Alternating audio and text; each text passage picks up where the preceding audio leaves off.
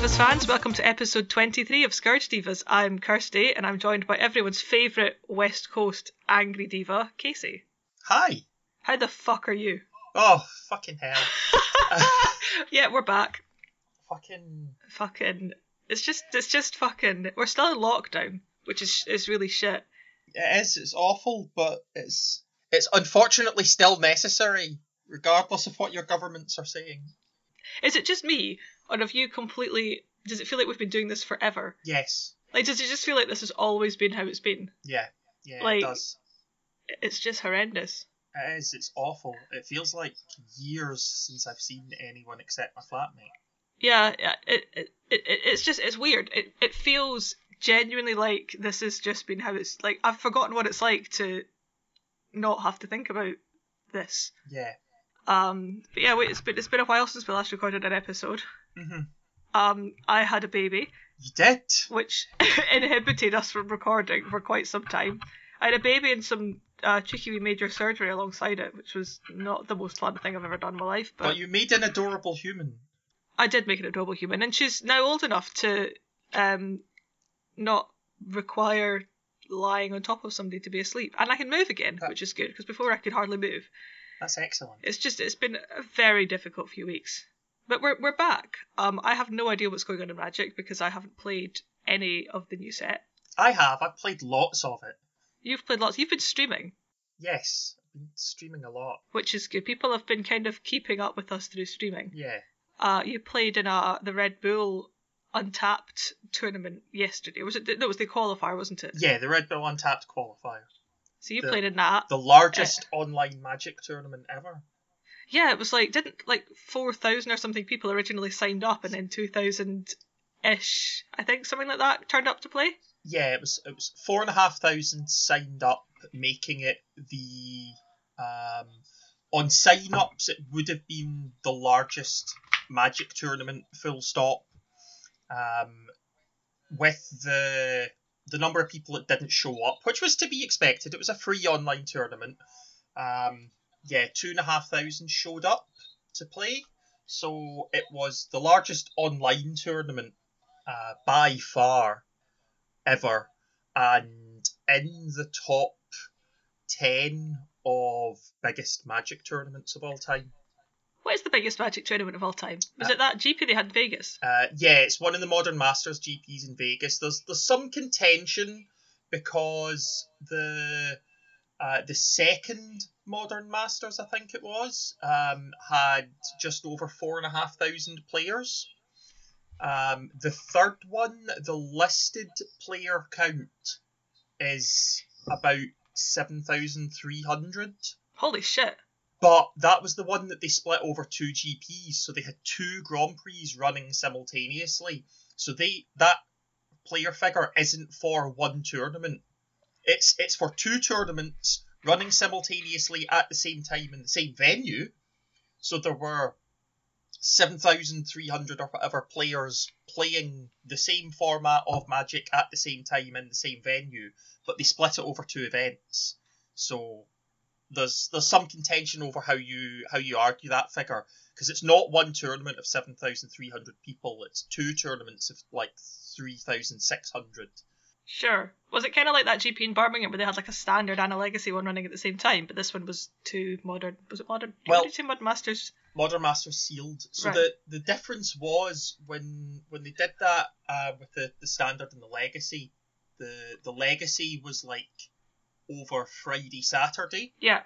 And the standard was over Saturday, Sunday. All right, so this was just... The Modern Masters sealed ones, they were simultaneous. Right. So there were 7,500 unique players. Right. Whereas with the standard and the legacy, there would have been dropouts from the legacy that also played the standard. Okay, I got you. That's a horrendous amount of people to have in one room at the same time playing Magic. And in Las Vegas, yeah. I can taste the air. Oh, no. I mean, I'm not going to say it would have been fine, but it wouldn't have been anywhere near as bad as you think, because the convention centres in Las Vegas are made for having like the aircon running full blast all the time. I suppose, but just... I'm not going to say it wouldn't have been unpleasant, but it's not going to have been hot. No, it's not like... I mean, there's one... You might have been at it, actually. There's one European GP that I'm thinking of that this did not happen. Was it one of the Italian ones or French? No, I think it's Lille. I've managed to avoid them all. But yeah, that was GP judges in shorts. Yeah. They relaxed the uniform code for the judges because it was too hot. In fact, I think there was a Pro Tour or a Mythic Championship in Amsterdam where it was so hot they let the judges judge in like shorts and t-shirt, and only the on-camera judges had to wear uniform. Like a lot of this is something a lot of people don't understand, and it's when we get like really hot weather in Scotland, for example, which happens like maybe.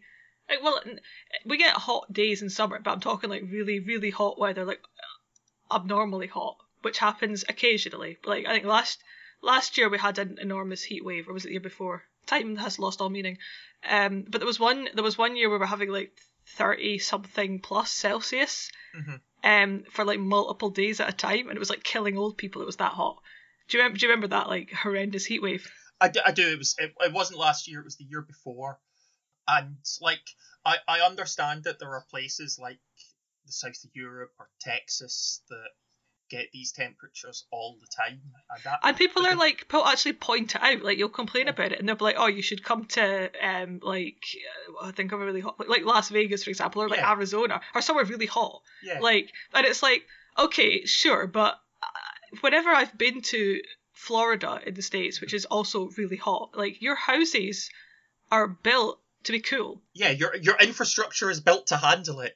They've got like the marbly floors on all the houses in Florida because it's like there's not really many carpets or anything. It's cool. You've got aircon, everything's all airy. You've got pools. Like all the buildings are white. Everything's got like I remember talking to one of my friends. I have a friend who lives in Atlanta, and we were talking about aircon, and I was like, he was asking about aircon. I was like, I don't have aircon at my house, and he's like, what? He was like, what do you do in the summer? And it's like, put a jumper on and go outside. Yeah. Like it's Scotland.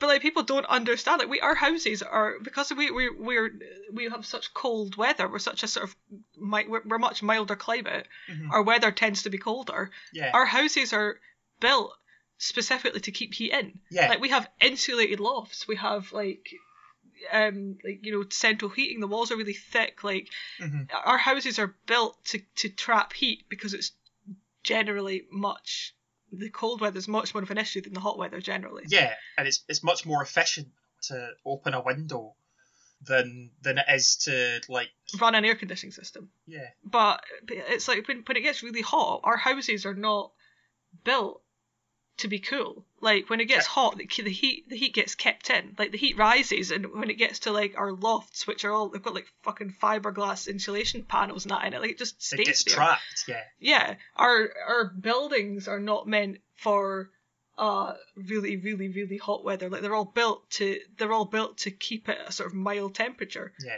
Importantly, neither is our public transport. No, like the road, like it was so hot like 2 years ago that the tar on the roads was melting. Yeah. Like, it was literally melting the roads. I don't know if that happens in the States or if your roads are made of different shit than ours are, but it was so hot that it was melting the roads. Mm-hmm. Like, I can't even remember how we got onto this. Were we talking about GPs? We were talking about GPs, yeah. When you're complaining about the hot weather and people in really hot places start going, oh, that's not that hot. It's like, well, I mean, yeah, it kind of is for us. Mm-hmm. It's just, that happens every single time. Yeah. People going, oh, well, you should come over here. And it's like, well, it's probably nicer over there in weather like this because, you've got your air-conditioned houses. Yeah, and then we get a cold spike because that happens as well. And people who live in much colder places are like, oh, you should come live here. Yeah, but again, your infrastructure's built for that. Like, our climate generally in Scotland is so fucking mild. Yeah. Like, we get kind of nice hot days in the summer, and I would say over the past few years, it's got noticeably more extreme. Yes. Because, like, climate change or whatever. But normally it's like, it's kind of cold in the winter, it's kind of warm in the summer, but it's very sort of base level. So we've built our entire country on, like, base level climate. Yeah. I know over the past few years it started to like swing more extreme, and like we had the Beast from the East a few years ago, which was like the big snowstorm that actually shut down the whole country for 2 or 3 days. Yeah. Like literally shut down the country. There was no public transport. Everything was shut. It was kind of like practice for quarantine when you think about it. It kind of was. Except it was like snow up to your knees. Yeah. Like it was. We haven't built our country on extremes of climate, and now that they're happening, we can't cope with it. But all the people that do have infrastructures that are built to cope with that are like looking at it like, you amateurs. And it's like, well, yeah, but you know, when we built our entire country and like, you know, the whatever, or built all this shit in the 70s or the 80s or whatever, like, never mind the 70s and 80s, the 17 and 1800s. Yeah. Well, I was thinking more like modern sort of infrastructure. Sure. Like, I don't know what would be built in the 17 and 1800s that would still be kind of like falling apart if it was really hot. I don't know. I was thinking like buildings and stuff like that. Yeah. But yeah, basically, let us moan about the weather. Yeah. It's literally what we do. It is.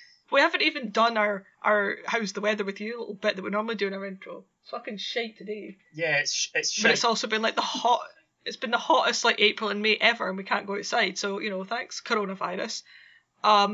Before we start talking about magic, I'm gonna, because we did record an episode before I had the baby, and I never we never got around to editing it because I was like completely out of it basically, and then I had the baby and I was really ill, and so we have like half an episode recorded. But one of the things that we did record while we were doing that was we got some fan mail from one of our friends and listeners.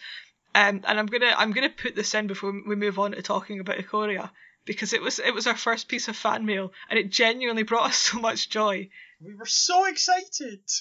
I still am excited. Yeah, I had it here. too. So thrilled. So well, you can listen to us talking about our fan mail, and then we'll talk about Ikoria. Yeah. I'm gonna open the envelope, and then I'm gonna like feel around inside, and then on the count of 3 we can just whip it out, so to speak. Just whip it out, eh? Just whip it out, aye. Okay. I've got something. Okay, are you ready? Yep, I'm ready. Alright, 1, 2, 3. Oh my god, it's an ugly table! It's an Oh, ugly that's so table, cool. it's amazing. Oh my god, that's... I wish you could see my face right now. Oh, it's so good. Oh, it's an ugly table. For people that didn't watch our Chandelier stream, I'm so excited. This is so cool. And it's signed as well. It's a signed ugly table. Oh my god. If you want to watch our Chandelier stream, you have to go look up the card Onulet. It's like the ugliest table in the world, but I'm super attached to it. It's so cute. Oh, it's an Onulet. Oh, I'm so excited, Ape. Thank you. Thank you, Ape. I'm going to treasure this. I need to find a deck to play this in. Oh my god, you have to. 100%. Put it in your commander deck. It's an artifact. I don't have an artifact commander deck. So I'll just put it in any commander deck. But both my commander decks have themes. I could build a new one. Build a furniture based. I don't know who your commander would be. Like a furniture based. A furniture based. Is there a legendary artifact that looks like... Oh no, you can't have that. Well, is there a legendary creature that makes artifacts or something? Joyra? Dalakos? Dalakos is mainly equipment, but... What about... I'm trying to think of like some carpentry related... Felden? What does that do? I mean, Felden's an artificer. That could work. There must be some furniture related, which is a really weird sentence I never thought I'd say. I mean, you can't have Dance of the Mans as a commander, unfortunately. No, but you have to put it in. Oh, obviously. Apparently, Aisha Tanaka is an artificer for some reason. I'm going to Google MTG furniture, and I really feel like it's not going to give me the results that I want. No. Yeah, it's just like storage furniture. There's a YouTube video called When Furniture Attacks. That sounds amazing. Which, oh my god, you have to put kitchen finks in it because it sounds like an kitchen appliance. sinks, yeah. Yeah. What other furniture? That's actually a challenge for our listeners this week. Is that if you can think of a suitable commander for a furniture themed commander deck. I think the obvious one is Joyra Weatherlight Captain, because she would draw me a card every time I played an artifact. But she's not really furniture related. No, I was hoping for something a bit more like in your face. Yeah. Obvious to do with furniture, but I can't think of one off the top of my head.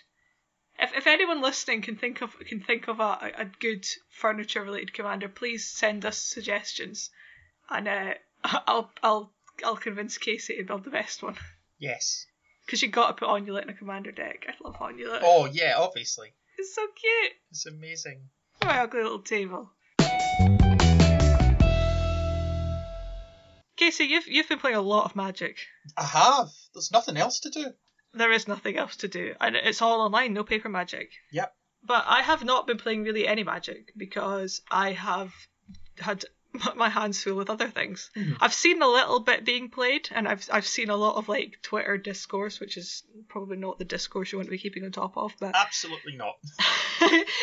So I'm gonna let you now be my guide through the world of Ikoria. Okay. And we're gonna do it. And I'm gonna ask you two different questions, or for two different perspectives. Sure. The first one is on the set as a whole. So I guess kind of like limited, I guess, just what the set's like as a whole to play, like what the cards are like, what you like and dislike about it. And then I'm going to ask you about standard. Okay. Because that's where I have a real vested interest. Sure. And I haven't played any standard. I'm kind of at the moment not sure if I want to play any standard, but we'll get to that. So, like from the top, Ikoria as a set, what's it like? So from a limited perspective, there's kind of two different environments, and they're quite polarized, more so than normal, between sealed and draft, because in draft the cycling deck exists, and it basically doesn't in sealed. Unless you spike an absolute god pool, you don't have to worry about the cycling deck in sealed. I like the way you say you don't have to worry about it immediately. Now I know where this is going. Yeah. In draft, you do need to worry about the cycling deck, and I've not done many bot drafts because player draft is now on Arena. Oh yeah, that's a thing. Finally. Yeah. Player draft. And it's sweet as fuck because player drafts are way more balanced than bot drafts. But yeah, so the elephant in the room with Ikoria Limited is the cycling deck. If someone gets the cycling deck, if they're the only player at the table drafting the cycling deck, then their deck's busted. It's just like the deck is being played in standard. Yeah. That's how good it is. And you can arguably get a better version in limited because you're only 40 cards and you can have more than 4 copies of your on-color cycling spells in theory. But the big things with the cycling deck are Zenith Flare is an uncommon and it's your finisher. So for anyone that's like me and hasn't really seen a lot of the cards, what does Zenith Flare do? Also educate me because I haven't got a clue. Okay, so Zenith Flare is an instant. It costs 2, a white and a red, and it deals damage to any target equal to the number of cards with cycling in your graveyard. And you gain that much life. Oh, wow. Okay. Yeah. So with the number of cards in the set that have cycling for 1 generic mana at common, like you can easily build a deck with 25 cycling 1 cards. Yeah. Like it's not out of the question that you could have a deck with 25 cards that have cycling 1. 20 plus is doable. Do you basically just like play lands, ship a load of shit into your graveyard, and then play a Zenith Flare and kill them? Pretty much. Oh, you don't even have to cycle them though. If you have like instants and sorceries and stuff with cycling, you could just play them actually. You can just play them. Yeah. Wow. Okay. That seems really good. But it's 9 times out of 10 it's more efficient to cycle them because they have cycling 1. You've also got things like Drannith Stinger and Drannith Healer, which are, again, they're commons. They are 1 in a red or 1 in a white, respectively. They are 2/2 creatures, so they're a bear. That's respectable. They have cycling 1, and they each have an ability that triggers when you cycle a card. Yeah. The Stinger deals 1 damage to your opponent. The Healer gains you a life. Right. And there's no limit to the number of times that can happen. Yikes. There's another creature, which is 1 in a white. It's called Valiant Rescuer, I think. It's a 3-1 for 1 and a white, so again, a reasonable, respectable body for limited. The first time you cycle a card each turn, it makes a 1-1. Oh, wow. Yeah. So, but yeah, okay, so you basically just end up with like loads of shit in the field and then you just like Zenith Flare them. Yeah. Wow. And then there's another white creature, which again, I think is a common, or it might be an uncommon. But regardless, you can get one if you're in the deck. It's not difficult. And it's a 2/3 for 3, but whenever you cycle a card, you can tap a creature on opponent controls. Yeah. So you tap down all their blockers. Nice. Swing in with your Horde of 1/1s and then Zenith Flare them. It's like, the deck, if it comes together, is ridiculous. So because I've heard people talking about the cycling deck in sort of various contexts, and I was thinking about this the other day. Has cycling ever been this strong? I mean, it's always a really good mechanic anyway, right? 'Cause it's basically just like card draw. But has it ever been something that people would actually build decks around? Because the last time was really when Solar Flare was a deck, which is a deck built around Astral Slide. Yeah. I don't know if you know Astral Slide. It's an old enchantment that basically whenever you cycle a card, you can blink a creature. Yeah. So that was all kind of about recycling your into the battlefield effects and stuff. Yeah. And Astral Slide was really the last time there was a proper, like, dedicated cycling deck. So when was that? Because I've only sort of played with cycling in Standard maybe once in Amonkhet. Sure. When was Astral Slide? Astral Slide was during the period I wasn't playing, so I don't know it off the top of my head. Onslaught. Okay, so that's like early 2000s, right? Yeah, 2004-ish. 2002? 2002. 2002, right. So, yeah, because I don't remember it being like, it was a mechanic that you used and you would just like draft it to draw cards in Amonkhet or whatever.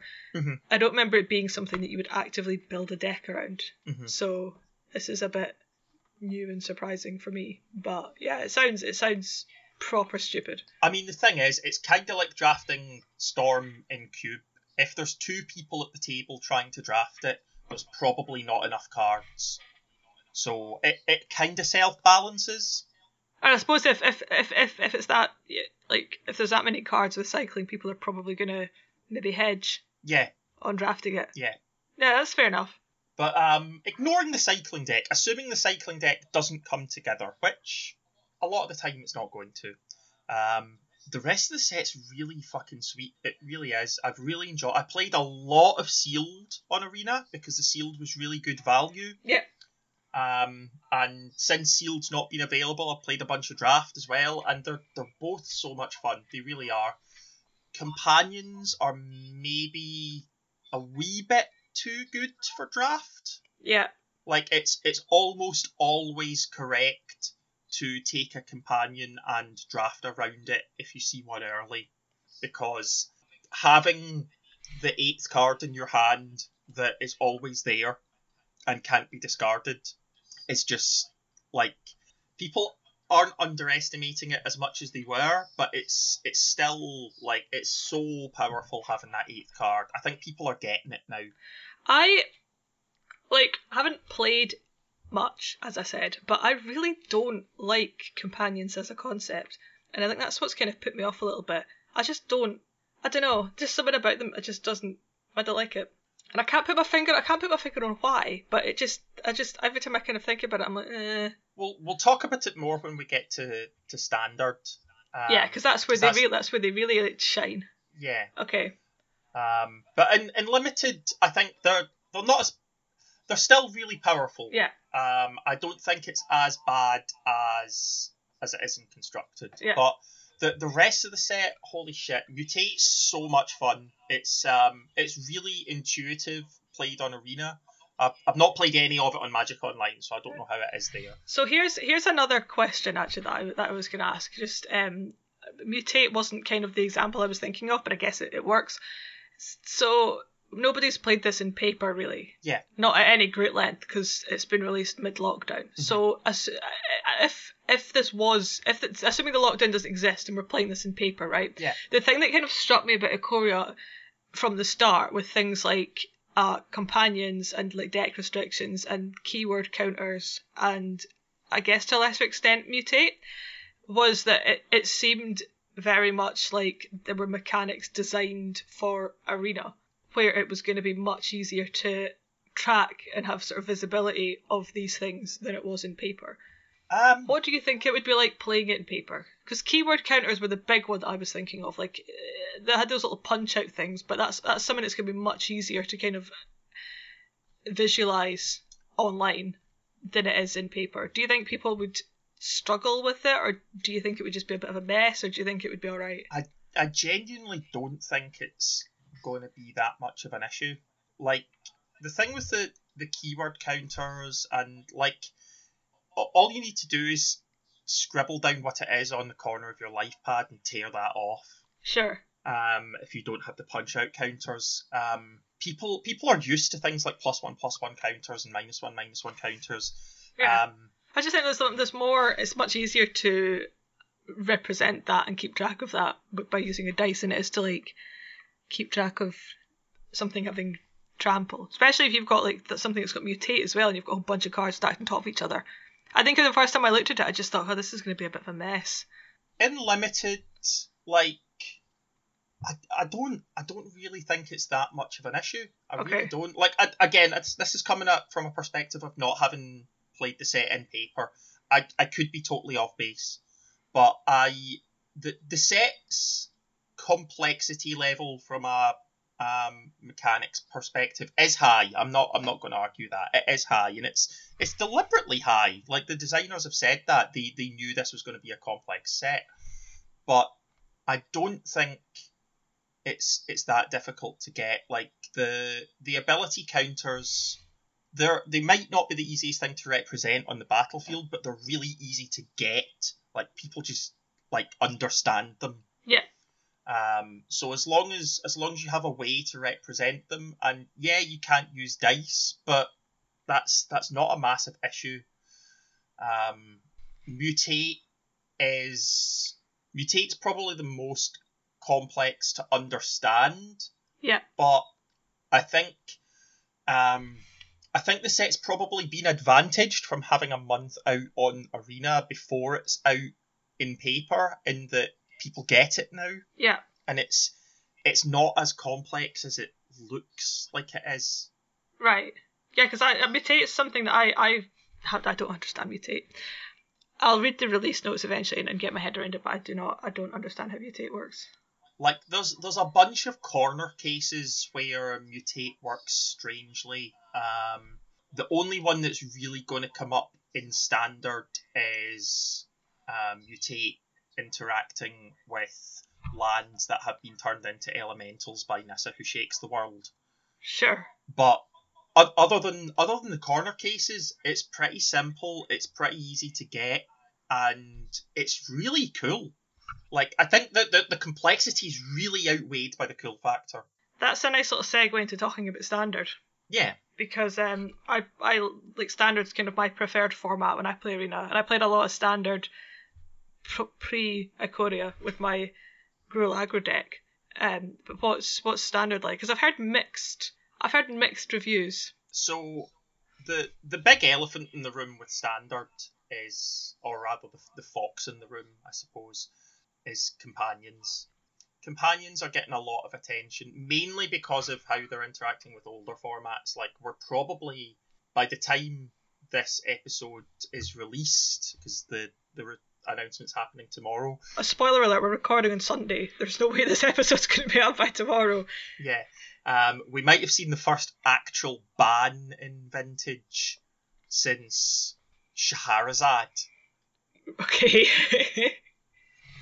But we're not going to talk about that because we're focusing on standard. Yeah. Yeah, companions are interesting. Again, it's the 8th card in hand that you always have factor. I played, like you mentioned, in the Red Bull Untapped event, the qualifier yesterday, and companions are just ubiquitous. Yeah. There's like the odd deck that you see. Like, I think there was a Temur Clover deck did well in some tournament recently. Yeah. I remember someone saying, and an MCQ or something like Gruul aggro won that, but like, I think they're kind of like, they're not the norm. Yeah, Temur Clover isn't playing a companion. The big deck that's not playing a companion is Temur Reclamation. Like the Wilderness Reclamation deck isn't playing a companion. But other than that, all your tier 1 decks are playing a companion.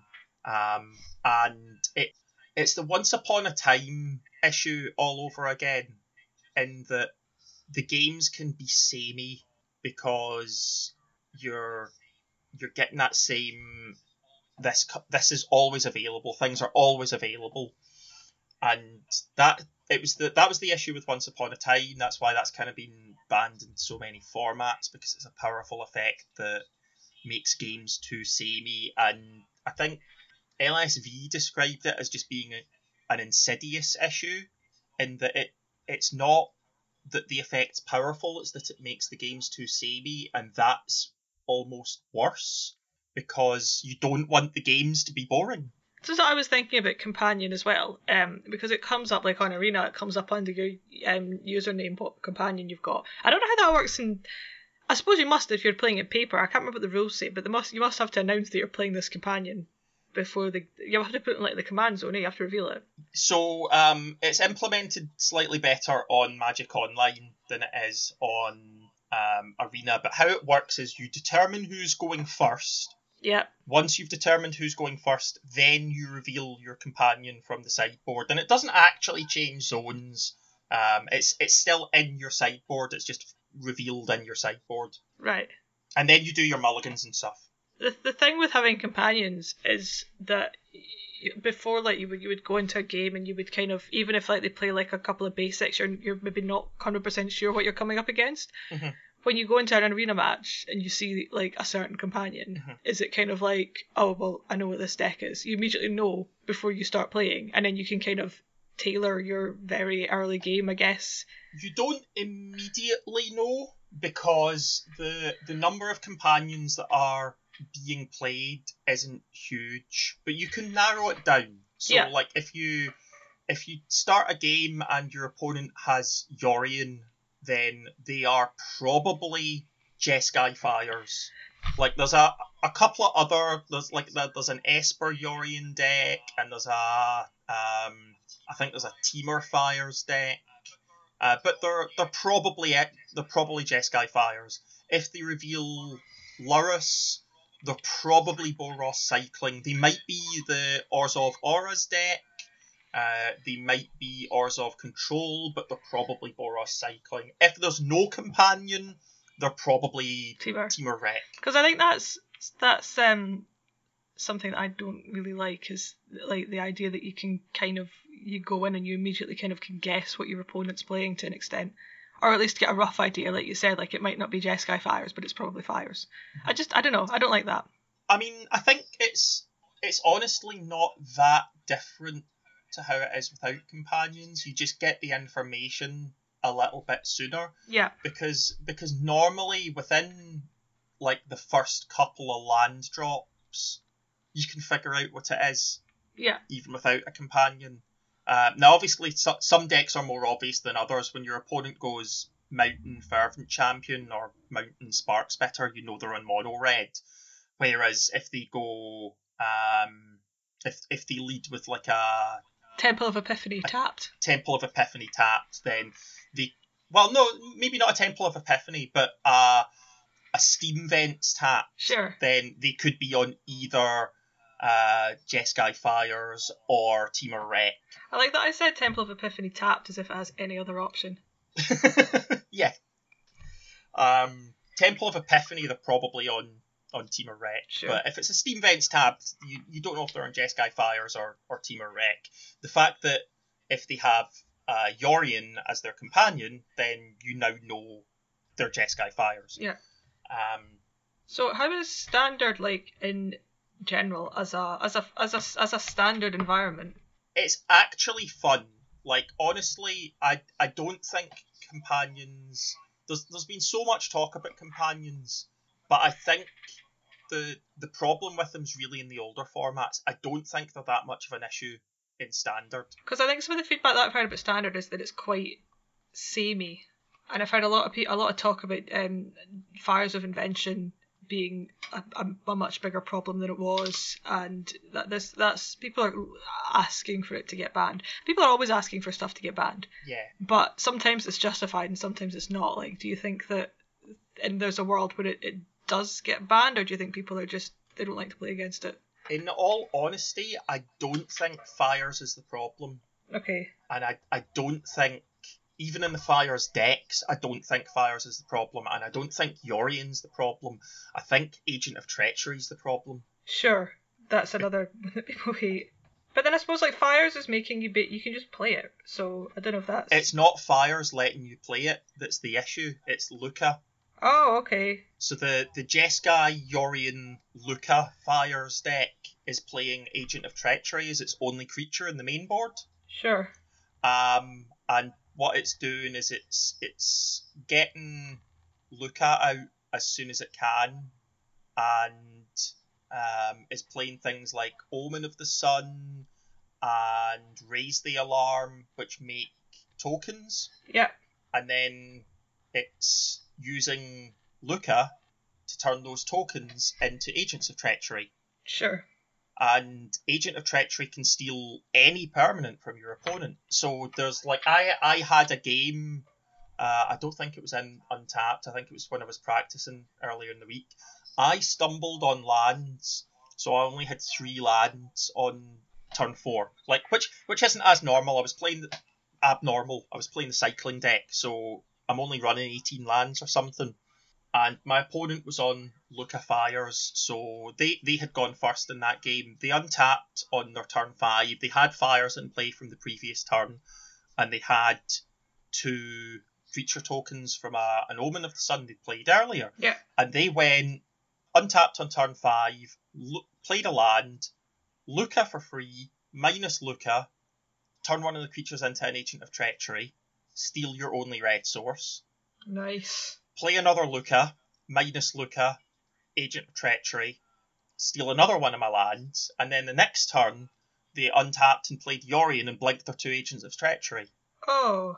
So basically they just kill you with your own shit? Yeah.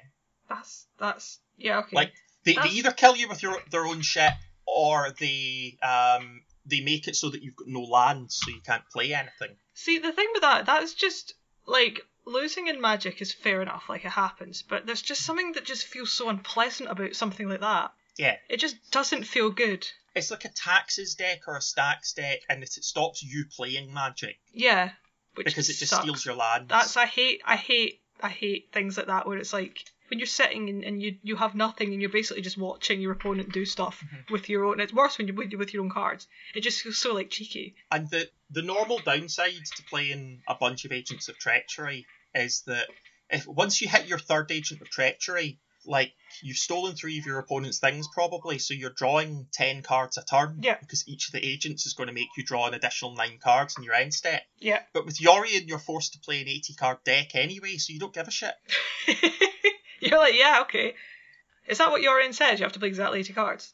You have to play at least 20 more than the minimum for your format. Right. So if you're playing Yorian in Limited, you have to play at least 60 cards. If you're playing Yorian in Constructed, you have to play at least 80. It's why you don't need to worry about Yorian in Commander. Oh yeah, because you're not allowed to play 120 cards. Yeah. You can still play Yorian as your commander though, so you also don't have to worry about the otter. Yes. The really cute otter, which might be the fastest banning in any format I've ever seen. Yeah. What was the time? It was like minutes between it being spoiled and was it the Commander Advisory Group? Yeah. Saying this is banned. I mean, on the same stream as when Lutri was spoiled, the person that spoiled it within minutes said, "And this card will be banned in Brawl." That's really funny. And honestly, I think that's fine, because I'd much rather they printed interesting cards and banned them in formats where they're too powerful than didn't print the interesting cards. I want to shout out to my friend Scott, by the way, who posted a tweet when Lutri got spoiled, basically saying, "Oh, this is going to be so great! I'm going to build a commander deck around it. I can't wait to play it." And then like hundreds of tweets under his tweet, just basically linking to the one where it said it had been banned. Yeah. And it's like, I'm sorry. So standard doesn't. You're making it sound not quite as hellish as I thought it was, but you're also not making me want to play it because that Agent of Treachery thing just sounds miserable. Like, it's not as hellish as you might think. There is definitively a best deck, I think, and it's the Yorion Luca Fires deck. I think the issue is that I just don't like any of the decks, the sound of any of the decks. I'm assuming my Gruul deck's probably going to be just trash now. But maybe not, I don't know. But like, I don't like the sound of the cycling deck. I don't like the sound of the Luca Fires deck. They don't sound that interactive. Like, the cycling deck is basically just you shitloads of stuff in your graveyard and then use a Zenith Flare. And the Luck of Fires deck basically just is you just play with yourself a lot and end up with all your opponent's stuff. Like, they don't sound like the kind of decks that I like to play. The sequencing on the cycling deck can be really interesting because knowing when to cycle your cards and when to play them and how to play around things like opposing Narset and opposing Graveyard Hate, can make it a lot more complicated than it first sounds. It's like the cycling deck kind of has the mono red problem or the burn problem where people go, oh, it's an easy deck, you just need to be able to count to whatever number. Yeah. But sequencing is really important. The Pants deck looks a lot of fun. The Black White Auras deck. Oh, that's true. I need to look into that. Although that doesn't sound that interactive either, to be honest. It's like Boggles. No, nothing's got hexproof, so it's actually kind of interesting. Wait, it's just black white, yeah. No, I was thinking of it's like Paradise Druid. There was a kind of green whitey one before in Theros standard. No, it's just black white. It's mainly white. There's a handful of black cards. Sure. And it's playing Lurrus as its companion, so it's playing things like main deck Deadweights and Mire's Grasp. Yeah. Which are the enchantments that give -2, -2, and -3, respectively. Yeah. And like has access to those as repeated removal through Lurrus, which is really cool. Mm-hmm. It shat on me yesterday when I was playing cycling because all of my creatures are X1s or X2s. Yeah. Unless I can get a big fox quickly. So the Mire's Grasps and the Deadweights just shit all over you. Sure. But the deck looks fun, and it looks like it kind of plays a bit like Boggles because you're playing a bunch of enchantment creatures and putting all the glitters on them so that they get +1/+1 for each of your enchantments and artifacts. Yeah. And then bashing with this huge lifelink Alseid thing. But yeah, it looks fun. It looks fun. The cycling deck's fun. I've enjoyed playing it.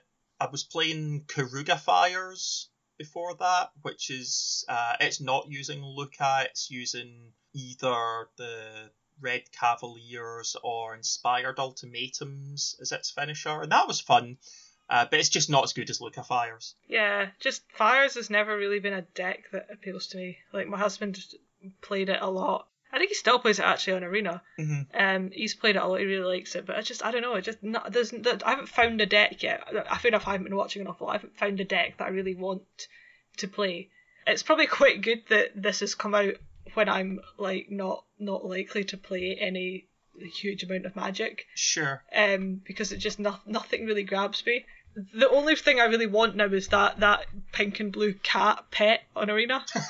Yes. I'm just literally grinding for the coins to get that. So this might be a standard where I just take my Gruul Aggro deck into the play queue and throw that about to unlock the coins to get the cat, and then wait to see how things shake out when it's the next set. Core set 21. Core set Teferi. Core set Teferi. Core set Teferi? Yeah. Do you remember when they spoiled Core Set 2021? They announced that it was going to be Teferi themed, the same way the last one was Chandra themed. Oh god, yeah, I forgot the last one was Chandra themed. Oh, fuck off. Does that mean Teferi's like, it's like we can't get away from him? Yep. Oh. Just right. as 3 fairies about to rotate out, we're going to get Separate, probably yeah. at least 3 more Teferis, if not 4 in the Core Set. I really hope none of them are as good as Fuck, I hope so. Teferi. Like, I don't. The decks that I play are really good against Teferi. Like, I've never had an issue. I've never found it to be a card that makes me want to throw shit because I can get rid of it really easily. My problem with Teferi or playing against Teferi is the same problem I have with playing with fires, is that I like doing stuff on my opponent's turn. Yeah, I think that's the main issue, is like people want to play the kind of more control-y style and they can't do that anymore. Yeah. It just shuts a lot of shit off. But then the decks that I play play some Gruul creatures and turn them sideways, and so it doesn't really bother me. Sure. And I can get rid of it super easy. It's like it bounces one of my creatures back to my hand and then I just kill it. So it doesn't hugely fuss me, but I know that a lot of people are like super hate it, and it just seems like a card. It seems like just the most annoying card that they could have printed. Weirdly, I hated the other older Teferi more. That to me was more obnoxious. Hero of Dominaria. 5-drop Teferi, yeah. Yeah, I think they're equally as obnoxious. Like, they're both at the top end of the power level. Yeah, it's like just we're getting more. Yeah, more Teferis. I thought they just print 3 really shitty Teferi Planeswalkers. I hope they don't print him as a Planeswalker. I hope it's like 3 legendary creature Teferis from before he was a Planeswalker. Yeah. Or before he got his spark back. Just do that. Yeah. What would they be called? Like little boy Teferi and then like teenager Teferi. Well, remember Teferi lost his spark during Time Spiral and then got it back in Dominaria. You say remember, like A, I was playing in Time Spiral, and B, yeah, I have any idea what's going on in the lore. Okay, that's bold of you to assume. In Time Spiral, Teferi gave up his spark to seal one of the time rifts. Okay. And then he got it back in Dominaria. I think it was Joyra that gave him it back, so you've got Joyra to blame. Fuck off, Joyra. I want to say it was Joyra. But yeah, so you could do like Teferi creatures from that intervening period. Like really naff ones. Yeah. Just to keep it balanced. Yeah, exactly. Like a little white drop, a blue drop, and then like a white blue. Yeah. That seems. You know what? I'm gonna play before we move on to talking about something else. I'm gonna load up Mythic Spoiler and we're gonna play the Euphemism game. Okay. Because we haven't played the Euphemism game yet for this. And we load up Mythic Spoiler and we'll look at the most euphemistic card names in Ikoria. A lot of them are like big monstery kind of names though, so there's not an awful lot of like there's not an awful lot of euphemisms. You can't really make Illuna Apex of Wishes into a euphemism. I mean, you probably can. Can I? Probably. Colossification. Oh yes, colossification. I wish you could see my eyebrows. Extinction event. Unpredictable cyclone. Avian oddity. Oh my. Oh, barrier breach. That's something you definitely don't want. Oh no. Oh, I was thinking of one earlier, by the way. Parcel beast. Oh. That's when you wrap it up before you have sex with someone. Bushmeat poacher. Oh my god. Oh, that's horrible. Oh no. Bastion of Remembrance. Oh, Yadaro Wandering Monster. Mm-hmm. Lava Brink Venturer. Excavation mole. Oh no. Exuberant wolf bear.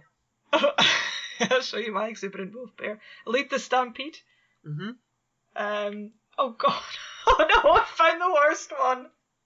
Swallow Hole. Oh no. Greater sandworm. I love the art in Cathartic Reunion with the dude who's dinosaur. Yeah. It's so cute. Hornbash mentor.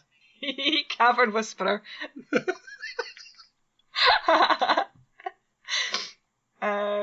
Jungle Hollow. Fully Grown. Honey Mammoth. Oh no. Oh no, oh no. Mutual Destruction. That's how I like all my encounters to end. Keep safe, that's good advice. Yeah. That's very good advice. Mystic Subdual. Is that just me? Oh, Serrated Scorpion. Suffocating Fumes. Oh no. Oh no. Unexpected Fangs. Wasn't that a horror film?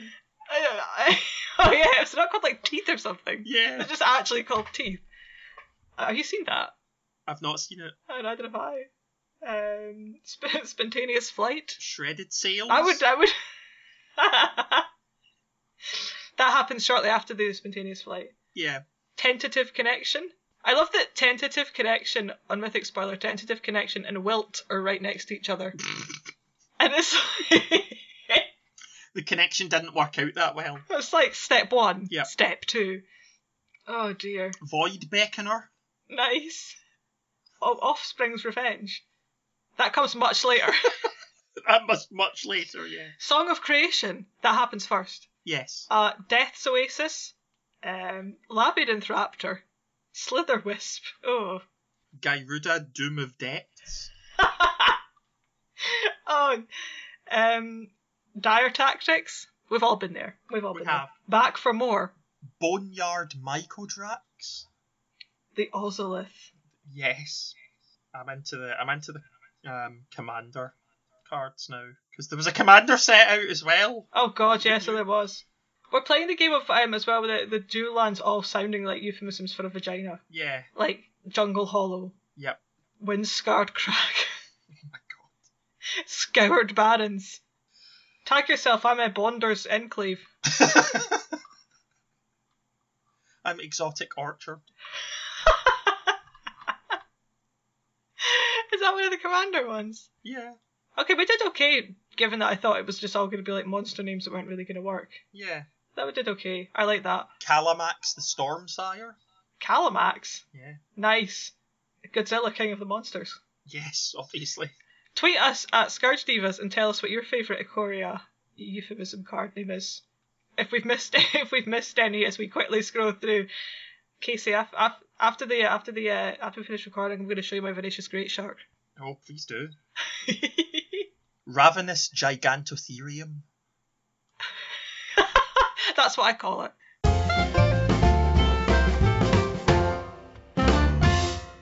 Casey, you've had several weeks since we last recorded to brew some pent-up anger. I have. To just kind of cultivate it off recording. Actually, it's been funny because being locked inside with the world going to absolute shit has just made me depressed more than anything else. It's not made me angry. Like I've been angry at our fucking stupid Prime Minister ballsing everything up. That's fair. And I've been angry at America's fucking stupid president ballsing everything up over there as well. Well, I can't think of a card name for the sort of miserable version of Tybalt's Radio off the top of my head. Oh no, I'm angry again now.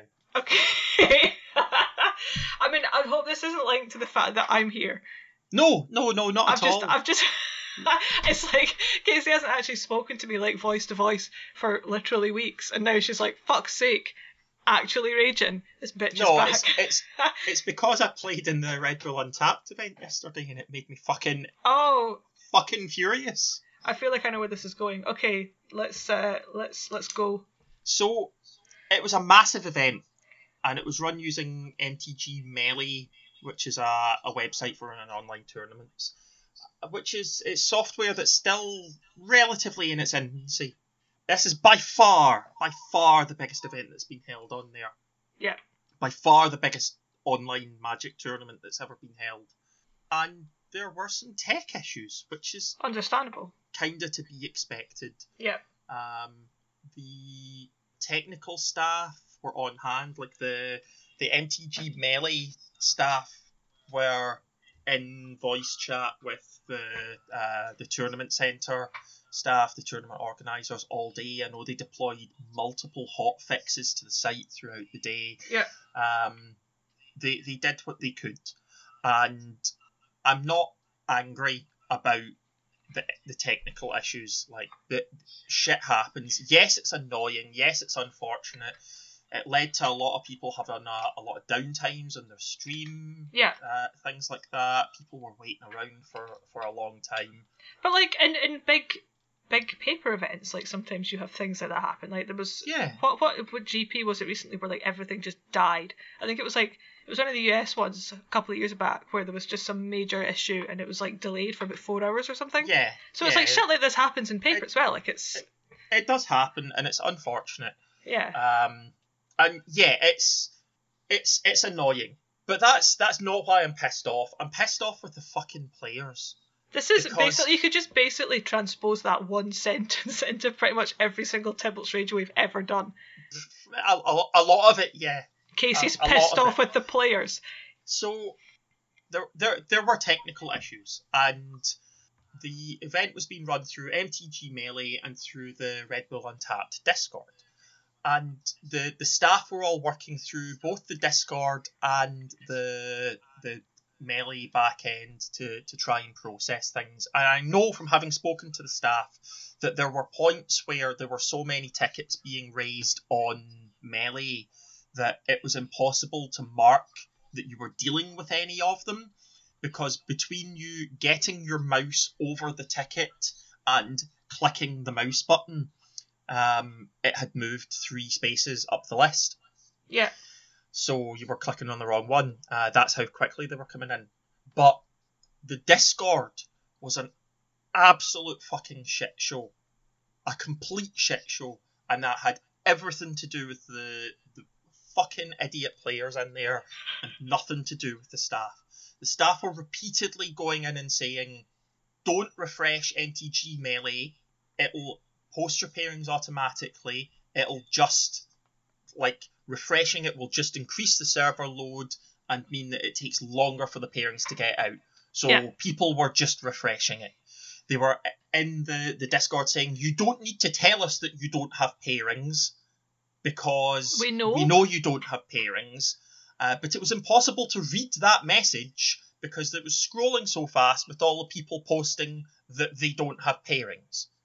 When there was a delay at the end of round 1, it was impossible for the staff to communicate to people to stop posting memes about how bored they were in the chat because of the number of memes that were being posted about how bored they were. The chat was full of shit. It was unusable to the point of, ridiculousness. People posting their opponent's name and nothing more in the chat when they were trying to get in touch with their opponent. Not at my opponent's Discord handle, just their name. Helpful. Just their name. How's that useful to anyone? Your opponent's not going to see that because it's scrolled 3 miles up the page due to 40,000 other people doing exactly the same thing. God. There was an instant where the staff were having to say in chat and through the announcements feature on Melee multiple times, once your result's been entered, please don't change it. Now, I heard a story actually, and I found out there's somebody I know that one of the reasons the round 1 was so heavily delayed was that a player kept changing the result to say that they'd won. Yeah. Because even though they hadn't turned up for their match, and the win had therefore been awarded to their opponent. Yeah. And they kept changing the result on MTG Melee so that it was they'd won. Yeah. And that was a big reason why round 1 was so delayed. Well, the thing is that having spoken to some of the back end staff about it as well, when they were trying to generate the pairings for round 2, that result was being changed, which stops the pairings generation. Yeah. So I don't have the exact number, but they had to try and create pairings for round 2 multiple times. Which, of course, is just going to make everything run slower as well. Yeah. It takes a long time to do that. Yeah. Because people kept changing the result. And, this apparently was happening in later rounds as well. I'm going off when this was being announced and when the announcements were coming through on Melee. It appears to me that this was happening in later rounds as well, that people were going in and changing the results after they had been entered, which was stopping the pairings from being generated. And someone compared it to if it was a paper GP, the players handing the result slip in, it making it through to the box where the scorekeeper sits, and between it getting to the box where the scorekeeper sits and the scorekeeper entering the result, the player going up and eating the result slip. And it's I understand that you're frustrated, folks. I understand that this is not the situation you want to be in, but every single person that was changing the results or refreshing the page or posting shite in the Discord was just making the delays worse. They were just making it more difficult for themselves, for everyone else, for the tournament staff.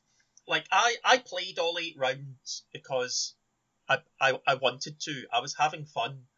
And for me, that day lasted from 8 a.m. to 7 p.m. That was an 11-hour event. The staff would have started probably an hour before that, and would almost certainly have had work to do after the event ended as well.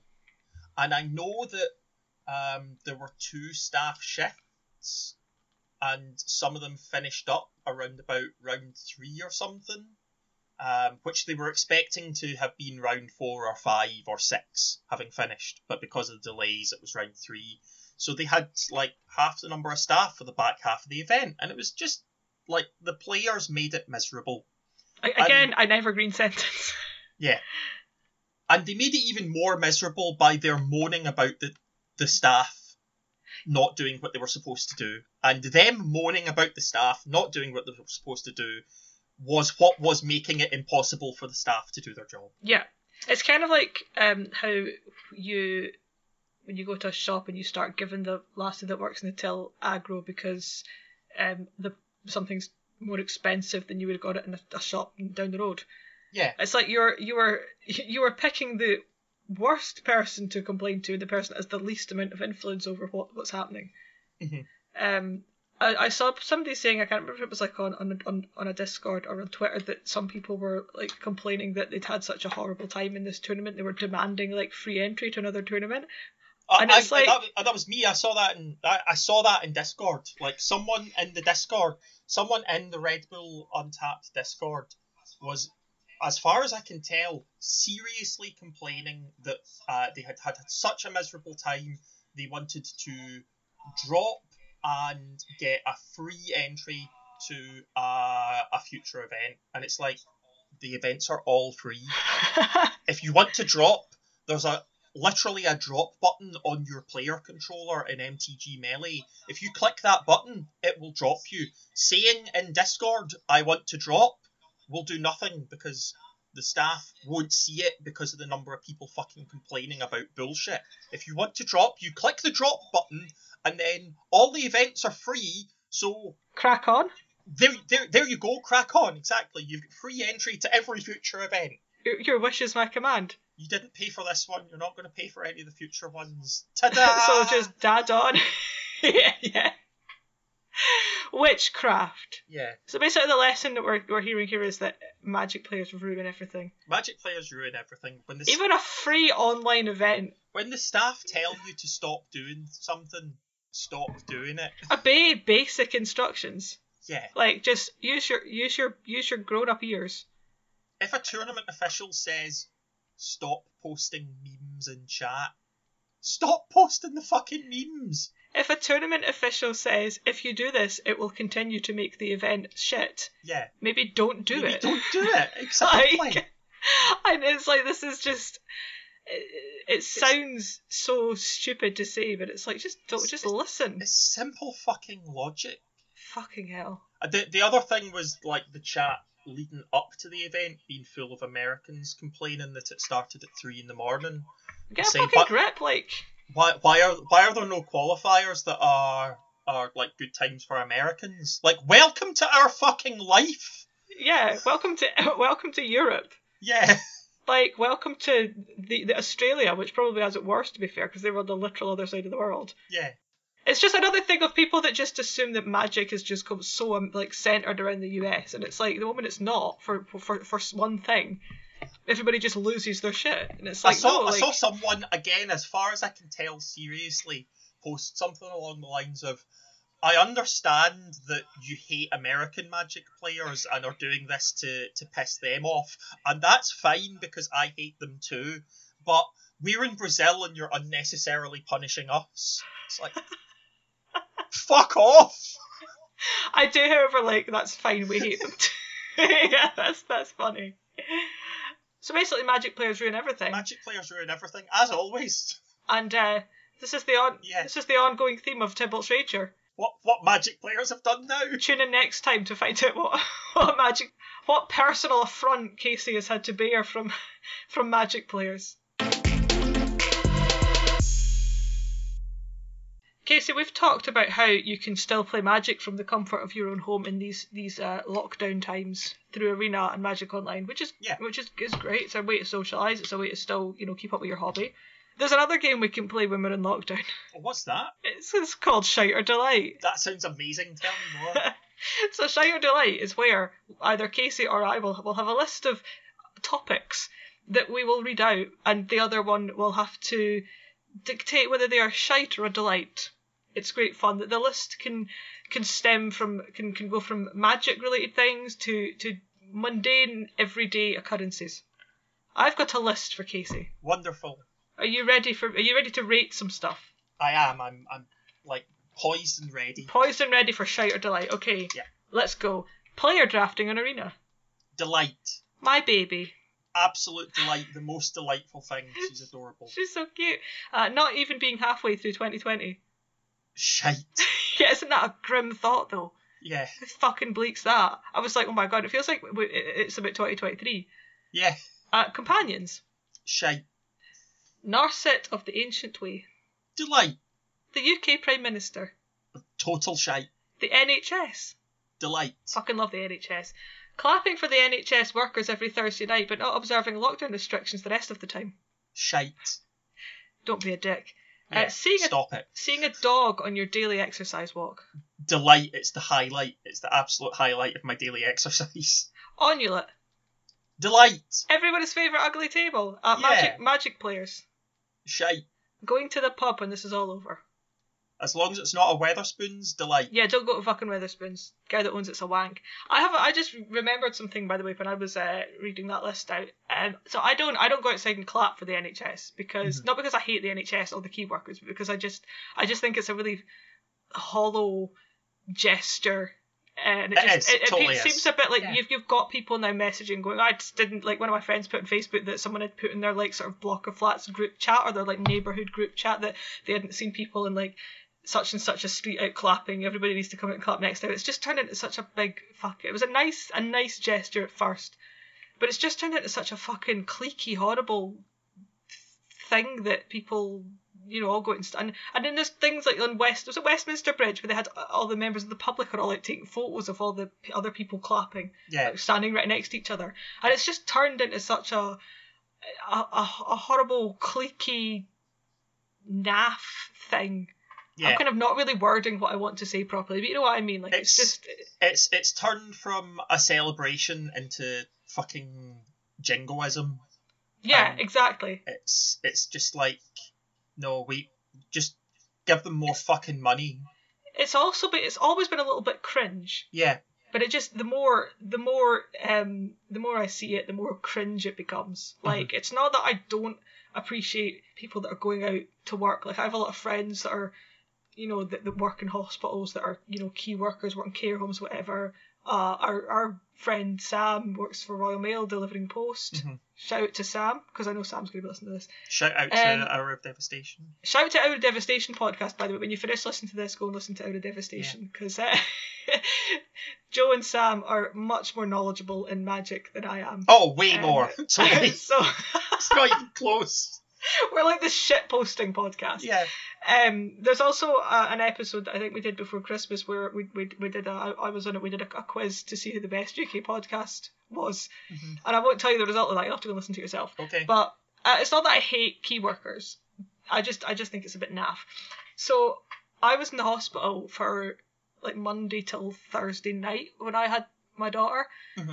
So I was there Thursday, and like Thursday night it was just, we were miserable because nobody was allowed in the room. It was like me and my husband, and every time you like called for a midwife to get you something, because you weren't allowed out of the room. Yeah. Like if you wanted water, you had to buzz a midwife. Yeah. And the midwives would stand at the door and shout into you to see what you wanted, and if it was something that they could get you, like if you wanted like your water jug filled up or something, they would go and do it and then just hand it back to you at the door for like social distancing. Yeah. If you actually needed a midwife for something, they would go and send one in. So we basically saw nobody because there was no visitors. Yeah. And it was just miserable, and I was in so much pain because I'd had a cesarean section, and exhausted, and it was horrendous. So I deliberately did everything I could to get discharged about 36 hours after I'd had surgery, which is not normal. But anyway, so we're sitting there and we're miserable, and we're just waiting for somebody to come and discharge us because I'd met all the criteria. And the midwives like kept sticking their head around the door and was like, oh, look outside, and like all the police and that lined up their cars outside the hospital with the sirens going. Yeah. And they had like a police piper, and that was like playing pipe, was gonna like play pipe music or whatever. And they'd all put the sirens were all on and the lights were all on, and it was like the midwives, not all the midwives specifically, but like a lot of this NHS staff had like gone outside to kind of clap and whatever because the police were there to applaud them, and there was a couple of members of the public that lived nearby there, and I was like watching this happen. I was like, for fuck's sake, can you please just come back inside and discharge me so I can go home? But like the midwives kept like putting their head in the door. I don't know if they were just like to be like, oh, remember to clap, and it's the only time that I've ever clapped because I was like standing in the middle of this hospital. Yeah. And I was like, shit, now I have to. Oh, they'll think I'm a dick. I was like, yeah, like they're specifically saying remember to clap, and I'm like, okay, like it's like the last thing. I really appreciate all the NHS staff, like all the midwives. Totally. The midwives were phenomenal. I loved the midwives. They were all so nice. Yeah. The doctor who kept insisting that I was fine in like my 40th hour of labour and didn't need a section, her not so much. Fuck her. The midwives though were all super nice. So it's like I don't not appreciate them, but I don't want to stand and fucking clap at this window. Like it's the only time I've ever had to do it, and it was like the most half-hearted clap ever.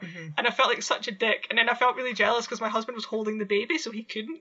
Yeah. And I just had to stand at this window and like clap my hands like an arsehole, and it's like, no, please, I'll just vote. I'll vote for a party that'll give you more money. Just yeah, exactly. Do that. Do that. And then like we were like after we'd clapped for a minute or however long it is, like we're sitting there. I was like, please just discharge me because I want my mum. I want to go home. I want my mum to like look after me for a while. Yeah. The police killers, like when they were driving away, started driving past with their sirens. Like they would put their sirens on as like a sort of audible salute to the hospital.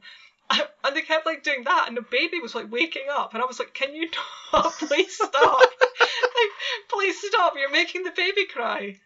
They kept waking her up. I was like, this is just a shit show from start to finish. Rubbish. Anyway, that was my rant on the only time I've ever clapped for the NHS, because I felt obliged to, because I was literally standing in a hospital. I've never done it. If you want to bang a pot out of the window every Thursday evening, then crack on, but just vote for a party that's going to improve the NHS and not be so full of idiots. Yeah. Frankly.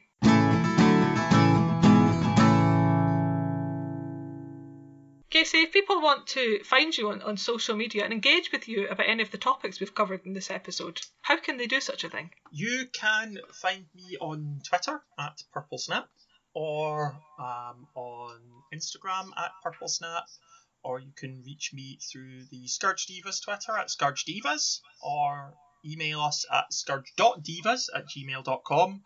And lastly, you'll find me streaming a lot more often on twitch.tv/Scourge Divas.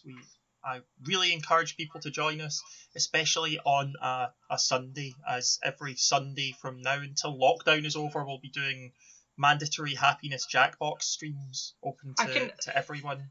Thoroughly recommend those, by the way. They're great fun. So much fun. They're great fun. I usually join in and chat, assuming that I'm not up to my elbows in like baby formula, but they're great. They're great fun, and the people that come and hang out in our chat are mostly really good friends of ours, so it's great. But everybody, honestly, if you haven't joined yet, come and join in our chat, and you will be one of our very good friends, because we have a really lovely community of super nice people who come and play with us. It's great. I would completely recommend that. If you want to get in touch with me, you can find me on Twitter at HeyWorstArtist, or on Instagram under the same name, and I'm also picking up emails and things on the Scourge Divas accounts, so you can contact us there. Look after yourselves in lockdown. Yes. Don't be a fanny. Wash your hands. Don't go out. Wash your hands. Don't go out unless you absolutely have to. Check in online with your friends and family. Make sure they're doing okay, because it's just really not fun being in lockdown. Play a lot of Arena. let us know what you've been up to. Let us know if there's anything you want us to talk about on future episodes. Yeah.